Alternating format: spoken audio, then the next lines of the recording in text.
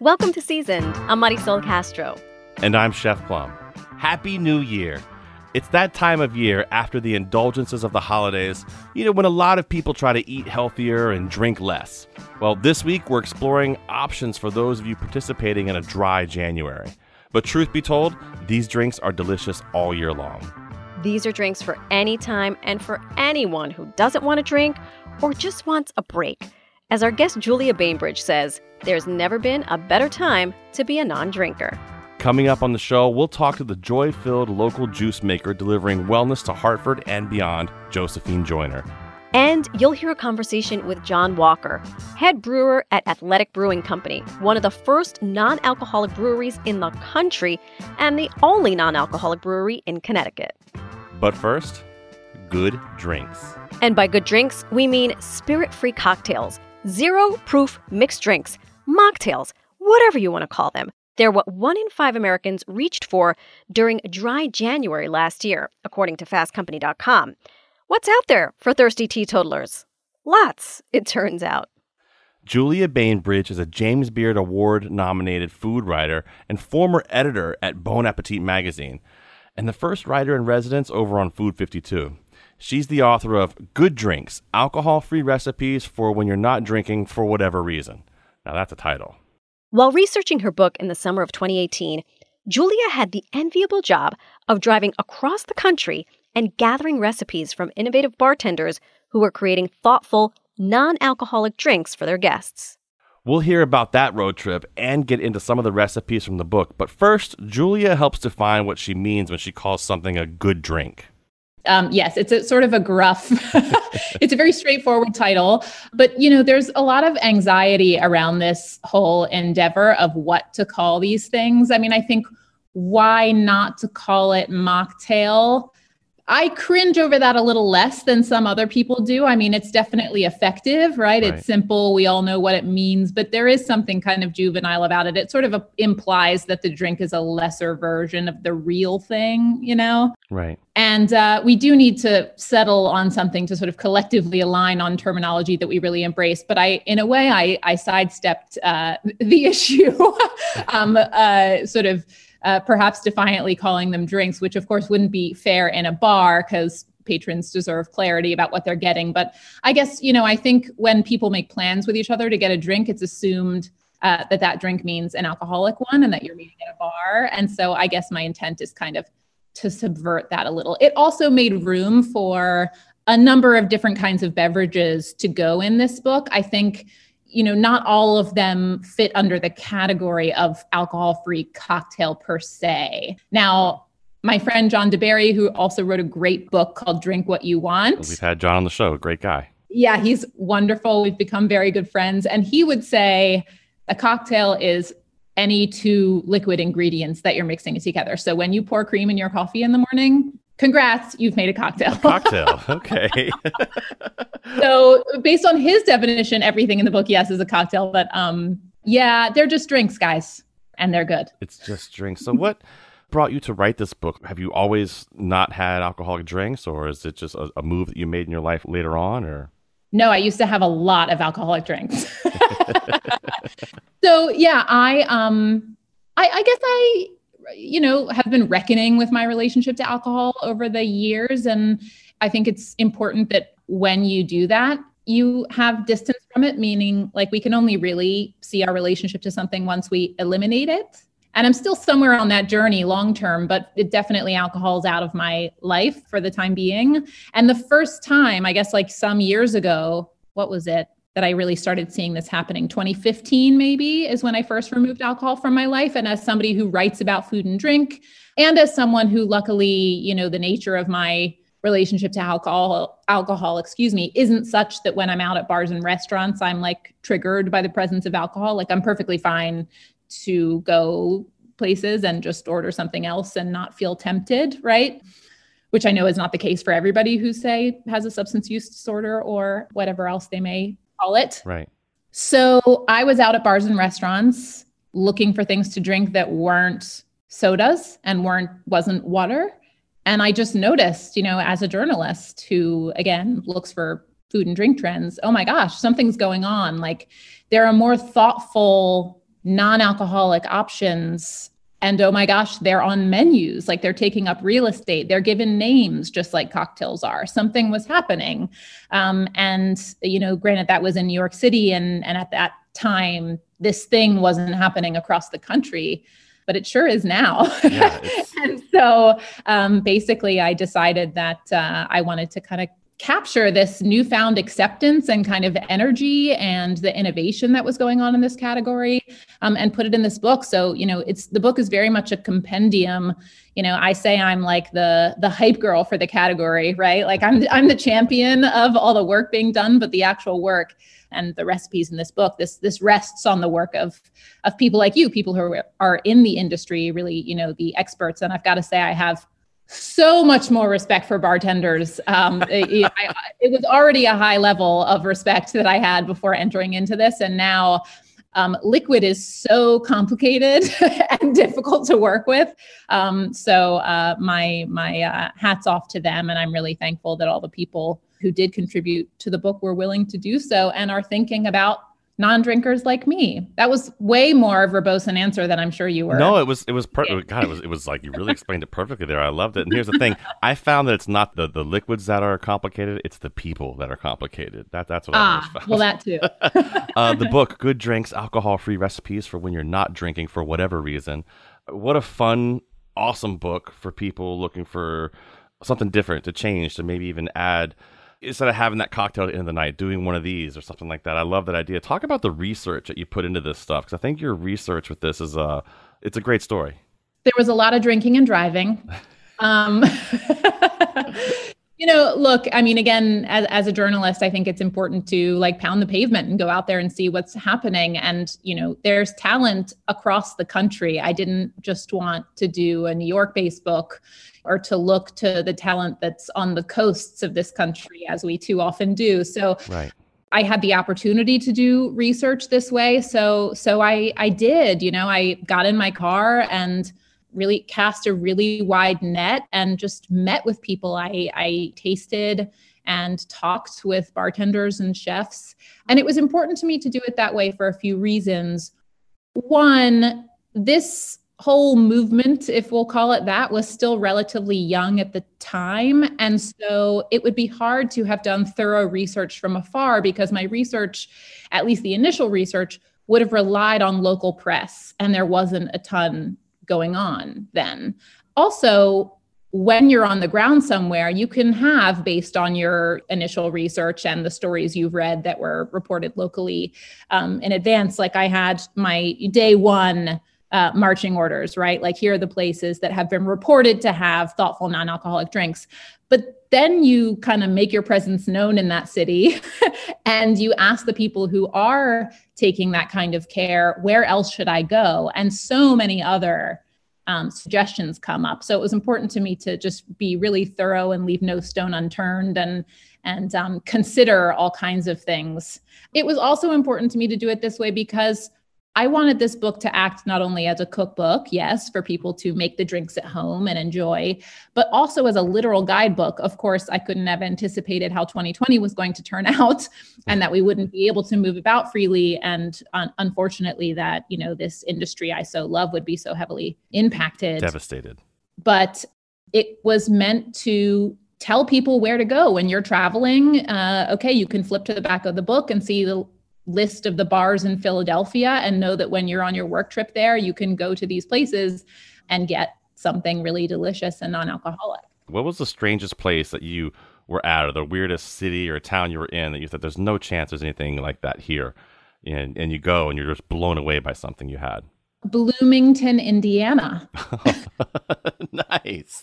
I could not have anticipated that. First of all, there's just a really sophisticated cocktail culture going on there, maybe because it's a bit of a college town. Right. But yeah, I totally thought that I would find more going on in the capital city of that state, but turns out that Bloomington is really where it's at. Wow. And I wouldn't have discovered that if I didn't have a friend who, speaking of Food 52, which I know you mentioned at the top of this, she had worked for Food 52 in New York for a long time and then moved back home to Bloomington for a little while. Luckily, she's boomeranged back and lives 2 blocks from me in Brooklyn. But at the time of the road trip, she was there, and she was the one who tipped me off to Bloomington. And thank gosh that she did, because there's so much good drinking to be had there in the alcoholic realm and the non-alcoholic realm. Very cool. Very cool. Hey, one of the things I think I like about the way you've got the book set up is you include that commitment level scale. Like, how committed are you to doing this? Which I think is great for a Tuesday, you know? Exactly. Well, thanks for seeing that. I'm glad it's appreciated. I I had some arguments with my research assistant about what level certain drinks should go in. I think we settled on the right ones. But yeah, I mean, I am somebody who, despite my love of really rolling up my sleeves and engaging in some of the, project recipes in this book, I can be sometimes a relatively lazy home cook. And it bothers me when I get home from work in the evening and I'm flipping through a cookbook that is packaged as being quick and easy. And then I actually read the recipe and there are like 2 sub recipes. Even if one of the sub recipes is a vinaigrette, Right. I don't want to do it at 7:00 on a Tuesday, as you say. So easy as the eye of the beholder, right? Yeah. But hopefully this, at least through my eye, hopefully my eye has been correct that the ones at a level 1 are pretty easy. And that way before you even commit to reading the full recipe on the page, you know what you're about to get to. So if you want a quick fix, you're going to flip on. If it's a level 4, come back to it on the weekend. What's a few tools you could suggest people have in their pantry and in their drawers and whatnot to make great, good drinks? I think the same accoutrement, if you will, work in this context that you would have in a classic bar, so, your bar spoon, your jigger, your mixing glass, your shaking tin. But that said, making these drinks is really about cooking. Yeah. So I'd say having a stock kitchen, having your chef's knife, having your cutting board, your 4-quart saucepan.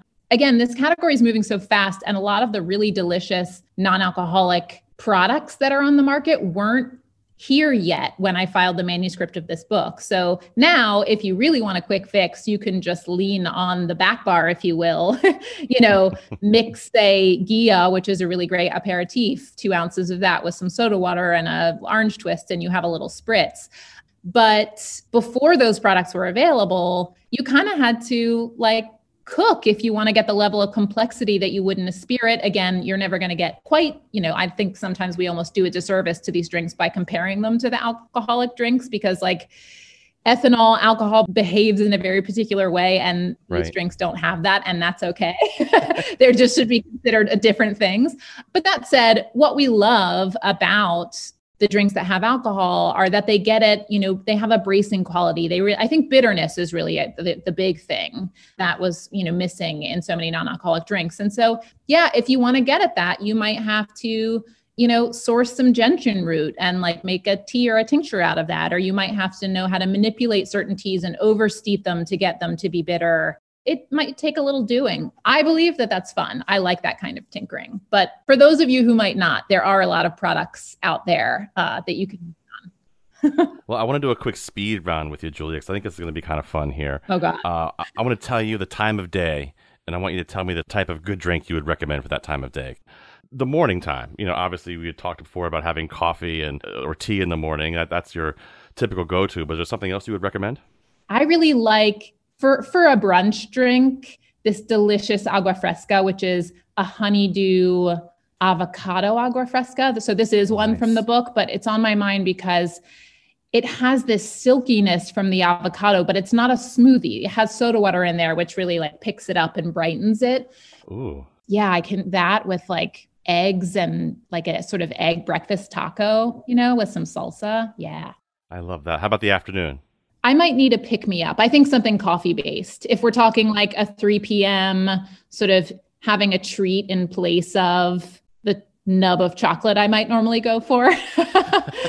Something with cold brew in it. There was a great recipe from Colorado where somebody infused cold brew with some fruit with orange and blackberries. Ooh. What that ended up doing is it picked apart these berry and citrusy notes in the coffee itself. And it almost picked those apart and leveled them up. So that with a little cream, a little decadent pick me up. Yeah. That sounds perfect. And for happy hour, I've got to also talk to you about the salted rosemary Paloma. Palomas are on fire right now. It was the hip thing, and you've got a fantastic version here with rosemary.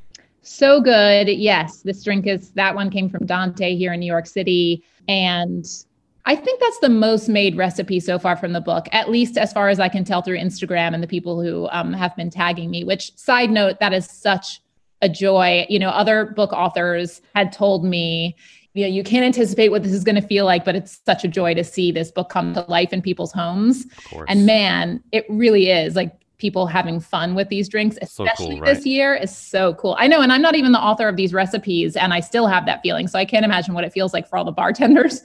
But so many people have made that Paloma. I think because it's approachable, and yet there's kind of one element that kind of makes your head cock a little bit. Like there's one interest factor, which is that Maldon salt, right, in the rosemary syrup. So I think, what is it? Grapefruit juice, soda water, and then this flavored syrup with the rosemary and the salt. What a great winter happy hour drink. I love herbs in cocktails like that. I think it adds a whole different dimension to it. And that's a great example of that right there. I love that. That's fantastic. How about the change of address? What a fun drink this is. And I mean, this thing literally has soy sauce in it. I mean, Eric Nelson does not give a blank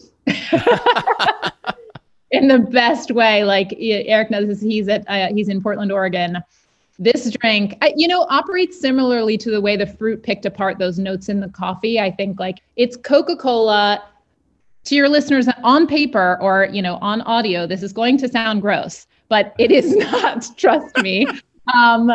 A friend who writes, Helen Rosner, who writes about food for the New Yorker at some point, messaged me as I was recipe developing saying, "Oh my gosh, I just got back from Portland. Did you have that change of address at EEM?" And I said, "Believe it or not, I already have the recipe and it's going in the book." So I'm, a New Yorker food person has given it her stamp of approval, folks. Just trust me on this one. It's Coca-Cola, maple syrup, lemon juice, soy sauce. Really need the crushed ice in there. That's key because you've got a lot of things going on in this drink, and the crushed ice needs to kind of let it breathe a little bit, open it up, dilute it slightly. Wow. But yeah, think about Coke. There's a salinity to Coke. There's obviously a sweetness. There's an acidity. And so each of those components comes in, the soy sauce, the maple syrup, the acid, and kind of just amplifies all those voices that are already present. Eric is classically trained, but I love that he just has fun and doesn't take himself too seriously. If I didn't trust you and where the genesis of this recipe came from and the person that came up with it, I would swear up and down this is something my 4-year-old niece made for me and was like, "Here, Uncle Plum, try this." Exactly. Yeah. Oh boy. Hey, also the Upbeat. I love any kind of drink that uses beet juice. I think it's a fantastic choice to add a little sweetness to something. And is it oolong tea in that as well, right? Yes, sweetness, but also, beets are like nature's candy. Sweetness, but also earthiness. And then the oolong tea comes in and gives you, tannic qualities. Another thing the beet juice does is, I think, a complaint people often have about alcohol-free drinks when they're comparing them to alcoholic drinks is the weight on your palate. And I think the beet juice is really weighty. It's robust in that way. Feels nice in the mouth. So yeah, that's a great one. That's kind of like a wine replacement, if you will, red wine replacement. I love that. The book is Good Drinks, Alcohol-Free Recipes for When You're Not Drinking for Whatever Reason. I highly recommend you guys have to check this book out. These recipes sound great. I think you've inspired me, Julia, that I think I might try to make this change of address tonight when I get home from work. Please do and report back. It's really good with a burger or barbecue. That's the vibe. I love it. That's fantastic. We appreciate you coming on here and talking to us and telling us about these amazing recipes. And I can't wait to send you a picture of me attempting to make this particular cocktail. So be on the lookout for it. I believe in you. Cheers. Thanks, Julia. That was Julia Bainbridge. She is a James Beard Award-nominated food writer, a former editor at Bon Appetit magazine, and the author of Good Drinks, Alcohol-Free Recipes for When You're Not Drinking for Whatever Reason. Later in the hour, a conversation with co-owner and head brewer at the state's only non-alcoholic craft beer brewery. And after the break, a different kind of good drink. We'll talk to Josephine Joyner of Juicy J Juice Bar. I'm Marisol Castro. And I'm Chef Plum. You're listening to Seasoned. We'll be right back.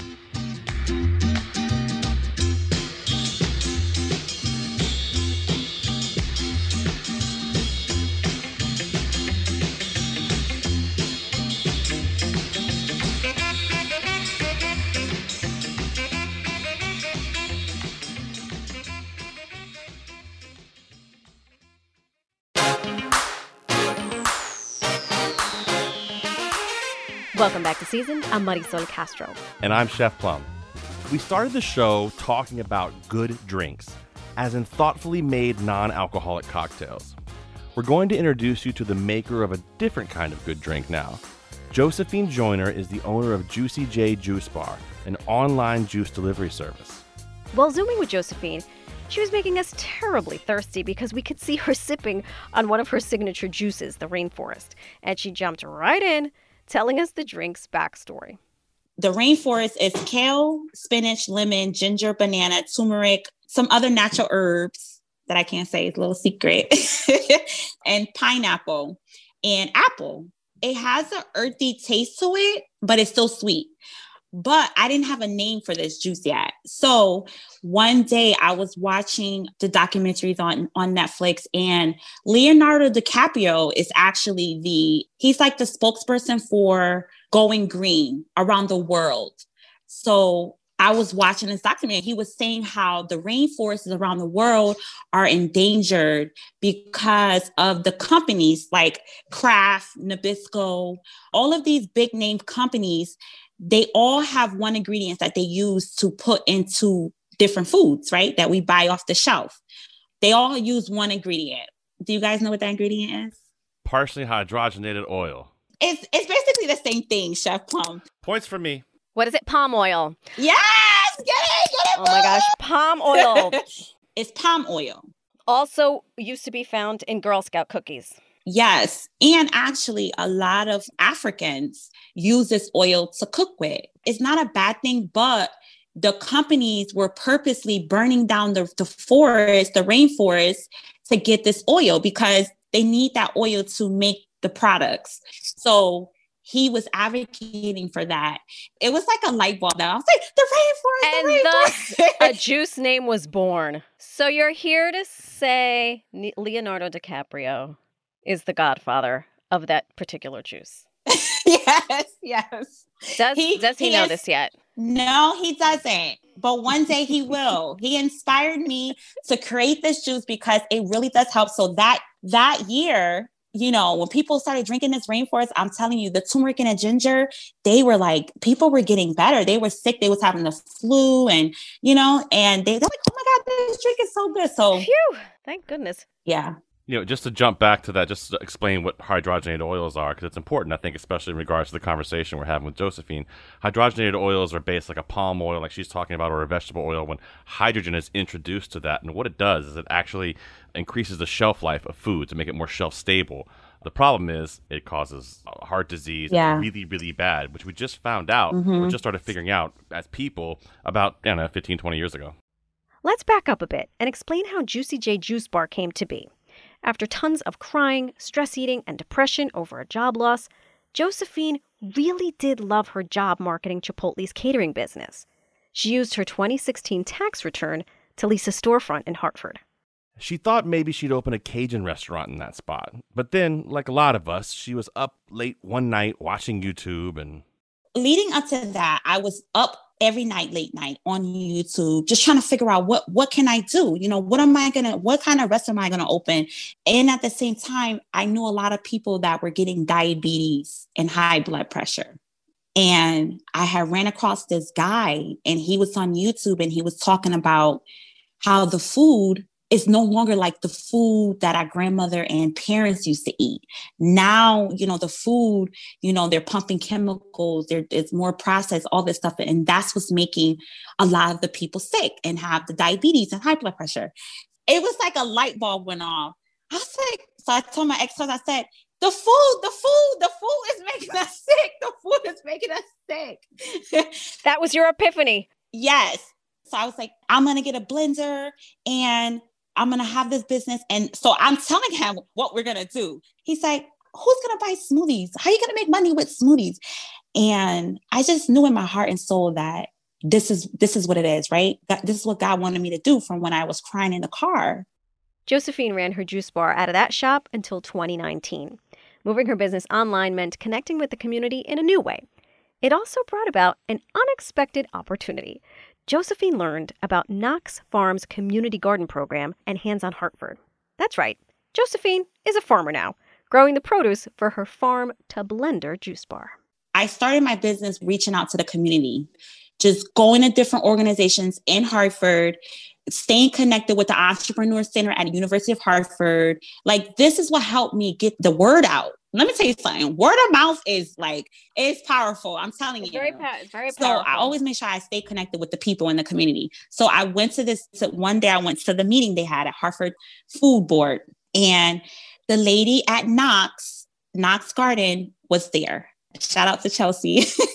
So she was there, and she was bubbly like me. She was like, yeah, girl, I got this farm. Knox got this program. So I was like, oh my God, I could grow the veggies, right? I was like, I could grow this and put it in the juice. This is what's popping right here, and I said, I can provide a service for my customers and they'll know where this stuff is coming from. I'm going to know where it's coming from. I'm growing it. Had you been a farmer ever up until that point? Never, ever, never, ever. What do you have on your farm now? I mean, I know it's winter, but what do you have? So now we're in the greenhouse. The whole year of last year, I just took time out to farm. So they have farmers there already, like experienced farmers. So they taught me. Knox give you like all the resources, like whatever you need. They give you the land, they give you soil, they give you the water, like whatever you need to start, they give it to you. Huh. Oh, and they give you seeds. They give you organic seeds. They give you classes to teach you about water irrigation. They give you the whole thing. The whole thing. So what was the first thing you planted? So the first thing I planted was kale.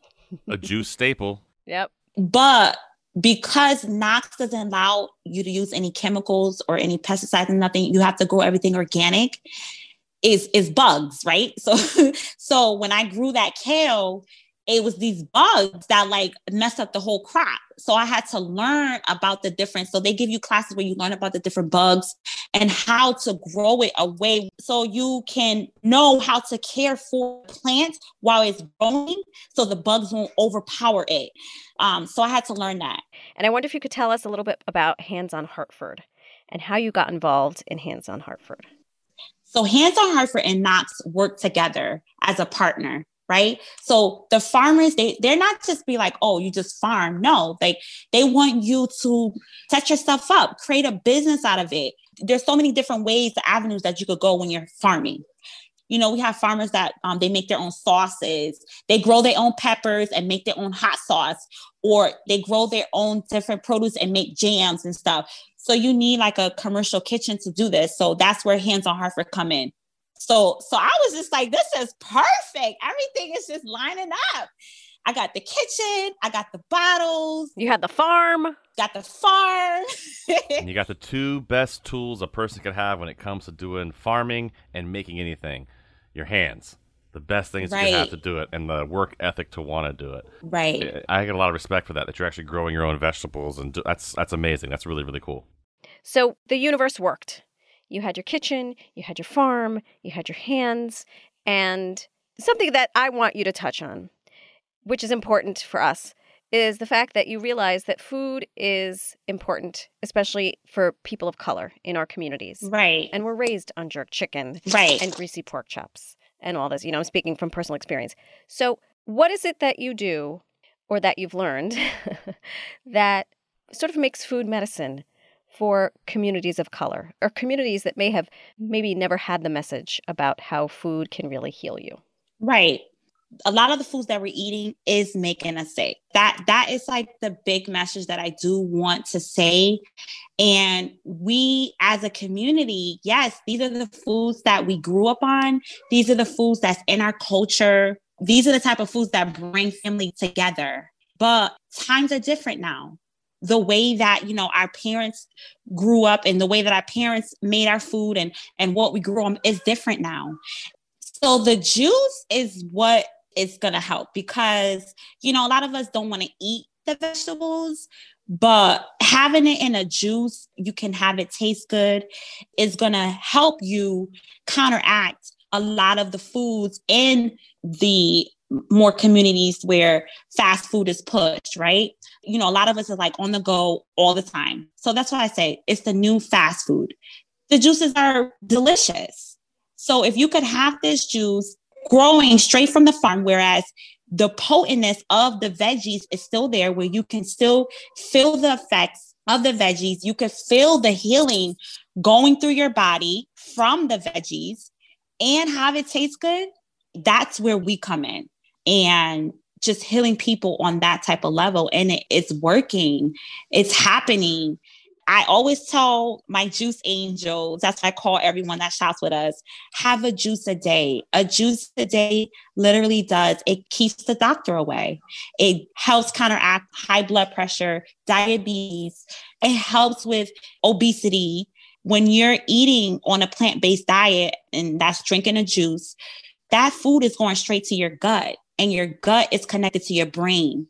So a lot of us is dealing with depression. Have a juice a day, and you will see that it will help with your mood. It will put you in a more positive state of mind. Eat good, feel good, look good. Exactly. We as a people, especially the Black and Brown community, we might not have the ability to get, healthier foods. Please get to know your local farmer. Farmers markets are popping up everywhere. If you're, struggling with the funds to buy the juice, you can make your own juice. You have your fresh veggies there. Just being more conscious of what you're eating a day to day. And that will help with a lot of things that are maybe health-wise are holding you back in your life on a day to day, because it all starts from our health. You want to eat foods. You want to drink a healthy, delicious juice, because that's going to raise up your frequency. It's going to raise up your vibration. Look at me. You see how I jumped on here? I'm like, super. I tell my juice angels, food is source, and food connects you to source. Right. So, go to those restaurants. I support chefs. You guys make so much delicious food, and it's like, eat what you want, but also dedicate 4 or 5 days during the week to your health. Josephine, you are so inspiring. Josephine, aka Juicy J, you have convinced Marisol, I'm not gonna have that burger anymore. You know what I'm gonna do? I'm gonna go for lunch today. I don't believe you. I don't believe you. Not even it's true. For a second. And I'm gonna get a juice and I'm gonna enjoy it. Thanks for the inspirational words from Josephine. Seriously, what a great story. So fun, Marisol. Thank you so much. I mean, have your burger, but make sure you drink that green juice that you got in that fridge too. Listen, all I can do is see you yelling at me right now to not eat. You're saying eat the burger, but you're shaking your head. No one can see that right now. Josephine Joyner, local farmer, owner of Juicy J Juice Bar. Thank you so much for your time. Thank you. We appreciate your voice. Bye. Love you guys. You can find Josephine online and order her juices at juicyjjuicebar.com. And she's Juicy J Juice Bar on Instagram. We're going to take a short break. When we come back, you'll hear our conversation with John Walker, head brewer of Athletic Brewing Company in Stratford, the state's only non-alcoholic brewery. Their beers are wellness-driven, sure, but the founders also put portions of their profits towards state park restorations, the Restaurant Employee Relief Fund, and social justice organizations. Now, we will definitely drink to that. At the end of the day, we're just beer lovers at heart. We don't compromise on the flavor, so you're still just enjoying that great beer. It just doesn't have alcohol in it. I'm Marisol Castro. And I'm Chef Plum, a pioneer in non-alcoholic craft brewing. After the break, we'll be right back.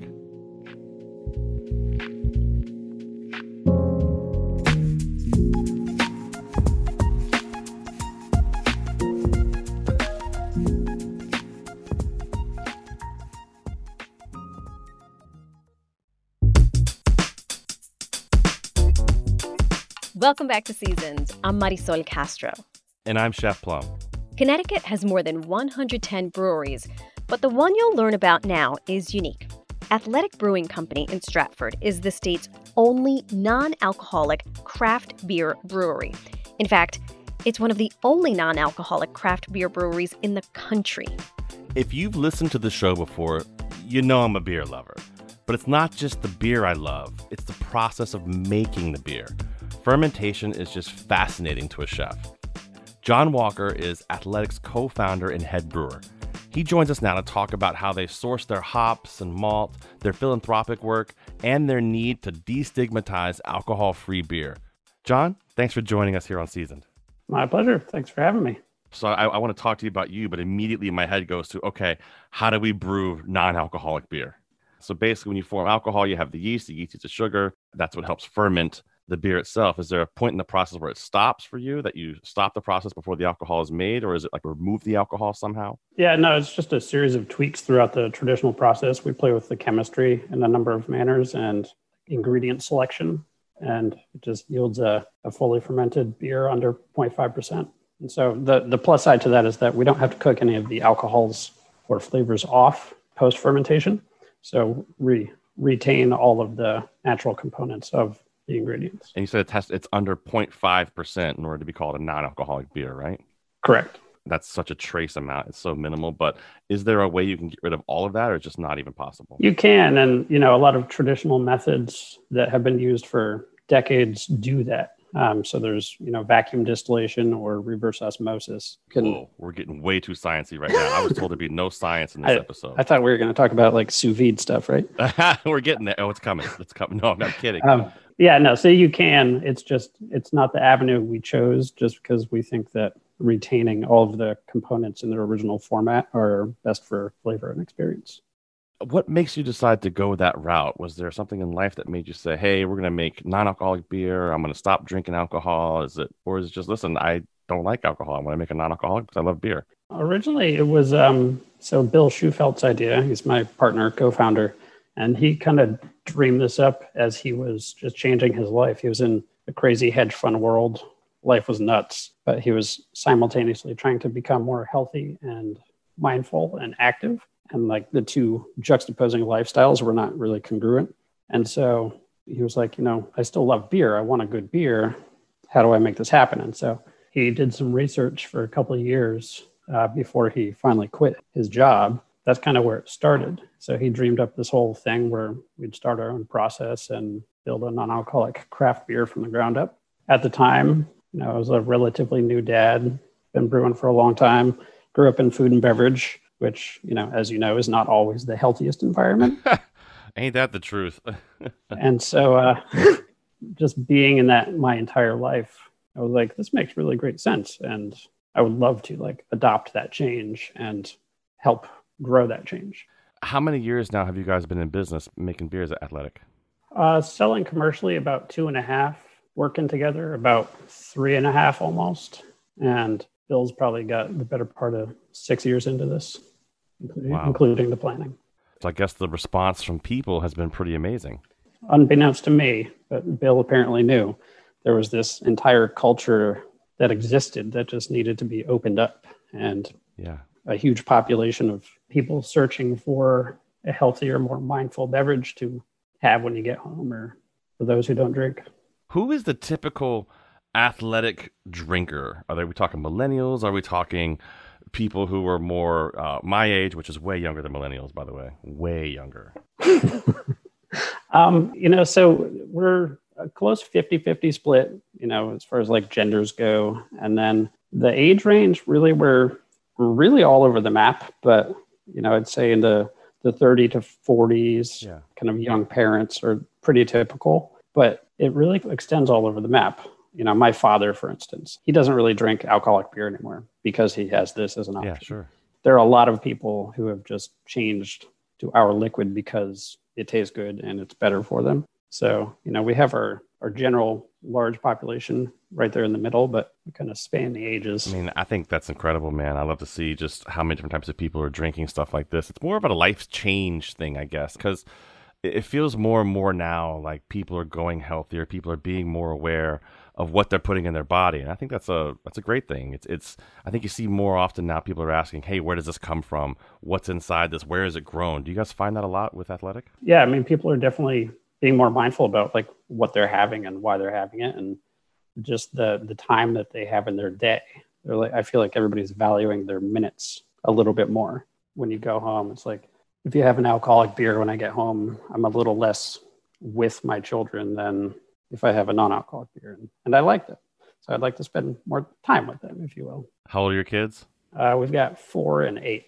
Yeah, wait till they get teenagers, then you'll change your mind. No, I'm kidding, John. I'm kidding. It all sounds amazing. I hear great stories like you, and it gets me to get fired up and say, hey, you know what? Maybe I should get in town and try to get involved here and go get some of these beers. This stuff is available in retail locations now? Yeah, so we're in probably 25 states now. Wow. And we're, all around Connecticut. We sell at a couple farmers markets here and there. We also sell on our website because we do e-commerce. As it's alcohol free, we can ship. Now, you're like a traditional, well, you were like a regular beer brewer, right? Was it any different to go from that to being an alcohol-free brewer? Did it change like your whole process, your whole thinking? It did. We kind of had to learn and unlearn a whole bunch of things, especially, in the development of these recipes. We were also targeting kind of like low calorie counts and keeping things healthy. So sometimes the unlearning part's harder than the learning part. Absolutely. And then also when it came down to it, because we're non-alcoholic and there's no ethanol, food safety becomes huge. Oh yeah. Especially when you're looking at a shelf-stable product. There's a huge learning curve as far as, making sure that our beer stands the test of time and supports all of our consumers and any sensitive populations that we serve. Talk about some of the ingredients that you guys use when it comes to this, because they're still traditional ingredients. It's still hops and things like that, right? Yeah, 100%. It's just, a lot of hops from the Pacific Northwest, from Europe, Connecticut, New York State. We've got malts from all over the world. Every fall we do a fun harvest ale that it's called Hometown Harvest, and we brew that with like Connecticut grown malt and Connecticut grown hops, and the malt's coming from Thrall Family Farms. It's like one of the oldest tobacco farms in Connecticut. Oh wow, that's pretty cool. I love the local aspect of it, how you're kind of supporting the local people too. And do you put their name on the bottle, or do you promote the fact that you're using that? Yeah, we got them on the ingredient panel. That's awesome. So, pretty cool. That's very, very cool. Talking about these ingredients that kind of go into these beers, you hear so much about how important simple things like the water is to the actual product itself. Yeah, so I agree 100% that water is super critical. And we have a brewery on both coasts now. So we have a brewery in California as well. So, oh, wow. Our core beers were built with water that we sourced from Connecticut. Connecticut brewing water was actually great. And so trying to match the two coasts was, definitely challenging from a chemistry perspective, but also, a fun challenge. So water is critical. You said that Connecticut water is good for brewing. What makes it good for brewing? The pH and the alkalinity and the calcium content. So it just provides a great base for a wide range of beers, and you don't have to doctor or do too much like water treatment to make it really kind of perfect. What is the most popular? Do you guys have like a staple we make? This is one of the main beers that we brew all the time. It's always around that people can get. Yeah, so our flagships, we've got Run Wild IPA. We have our Upside Down Golden Ale. It's our kind of lighter, crisper, lower calorie and gluten reduced product. And then we just added a third full-time flagship called Free Wave. And that's kind of our hazy IPA. Nice. Hey, so you talk about the Golden Ale being a lower calorie. Just curious for me, because I'm always trying to find a lower calorie beer to drink, because problem is you would look at me and not know it, John, but I love beer a lot. Calories on something like that, what would it be? So the Golden's 50 calories. Wow, that's it. Yeah, the Run Wild is 70. Yeah, definitely, healthy, and you can crush as many as you want. When it comes to brewing beer, it's amazing. I've tried to homebrew several times, and I failed miserably. Me too. It didn't really work out very well. Did really? Oh, yes. One of the things I think that you guys do that is so cool is all the philanthropic work that you do, all of the good stuff you guys do out there. Because your beer, you try to promote that healthy, active lifestyle, biking, hiking, that sort of stuff. Talk about that Two for Trails program you have. Yeah, Two for the Trails was set at the beginning of the business. And it's a program in which 2% of all sales go to trail and park cleanups. Those initiatives range from, your local land trust, which will donate money to and go out there as a team and like help either rebuild a rope fence or clean up or chainsaw, build bridges or, stuff like that, all the way up to working with kind of national agencies like Appalachian Trail and, National Hiking Society. Yeah, we're making a huge dent in that and doing about 4% of what the government does on an annual basis. Wow. This year, donating to trail and park cleanups. And so it's great for, the environment that we live in, that we embrace, and also great for our team to get out there collectively in a non-COVID environment, of course, get out there and get dirty. That's amazing to hear. And you know, also, too, just as a chef, thank you. You guys made a big donation to Restaurant Relief Fund, which was an amazing thing to see. You know, just a lot of chefs out there are really struggling, and restaurant owners are really struggling right now. So, you know, for you guys to do that, that's pretty amazing. I think you donated, what, $100,000 to that? Yeah. And we're looking at a program to kind of keep that to be a continuous process. So we're excited about what's coming up with that. And yeah, it meant a lot, especially to me growing up in restaurants. Totally. So yeah, I was really psyched to be a part of that. Are you guys kind of the pioneers here in Connecticut of the non-alcoholic beers kind of trend going on? Or are there other people that you know that are doing it? Like, because I know the beer community here in Connecticut is very, very strong. Everybody's tight. It's one big brotherhood. Are there other people doing similar to what you guys are doing? No. So it's very exciting. It's not just in Connecticut that I think we pioneered this. I think it's nationally that we kind of attacked it. When we started, there was one other brewery that was trying to do it, and we were the only ones that had a brewery dedicated to non-alcoholic beer.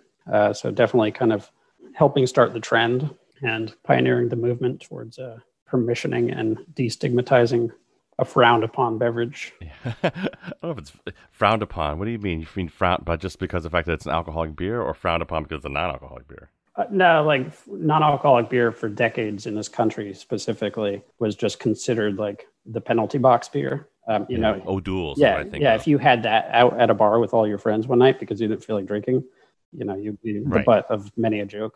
Yeah. So like trying to like get past that and break that cultural barrier was definitely a beast, but it's happening, and it's a tsunami effect now, and it's kind of taking over itself, which is awesome. Before we go, is there anything that, you know, you think like a message you want to get out there about non-alcoholic beer, or, you know, your mission as it comes down to the product you're making? Yeah, no, I think at the end of the day, we're just beer lovers at heart, and making a really delicious beer for everybody that can be enjoyed like at any time during the day, any day of the week. And, you know, our tagline is like brew without compromise, but we don't compromise on the flavor. So you're still just enjoying that great beer. It just doesn't have alcohol in it. John, we appreciate you taking some time to join us here on Seasoned and talk the good word of Athletic Brewing. And again, thank you for all the work that you do out there, you know, supporting the restaurant industry and other things as well. Thank you so much. Yeah, my pleasure. That was John Walker, co-founder and head brewer at Athletic Brewing Company in Stratford, Connecticut. Athletic Brewing Company's beers are available online or through curbside pickup, and you'll find them at beer and wine shops all across the state. They're even in my grocery store.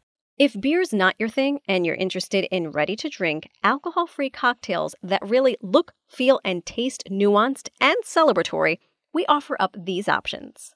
Seedlip is the most ubiquitous distilled non-alcoholic spirit out there.